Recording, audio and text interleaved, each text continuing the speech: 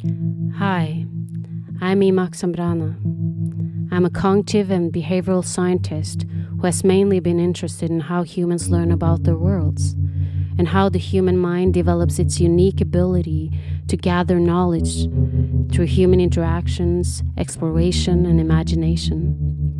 Recently, and as a result of new advancements in tech, I started to think more about how we need to educate ourselves so that we can become literate enough to be able to develop and use new technologies in ways that will be of benefit to humanity and a sustainable future.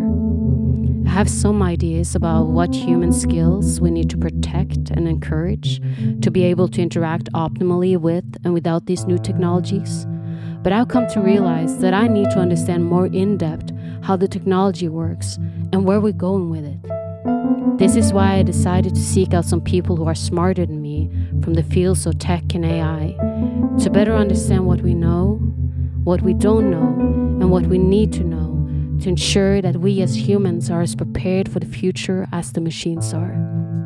Humans have a tremendous potential to adjust to changing circumstances, and our active and creative ways of meeting what we know is coming, what might come, and to imagine, dream, and prepare for realities that might never come is simply astonishing. This podcast is a tribute to our malleable nature. Welcome to the Chameleons Podcast.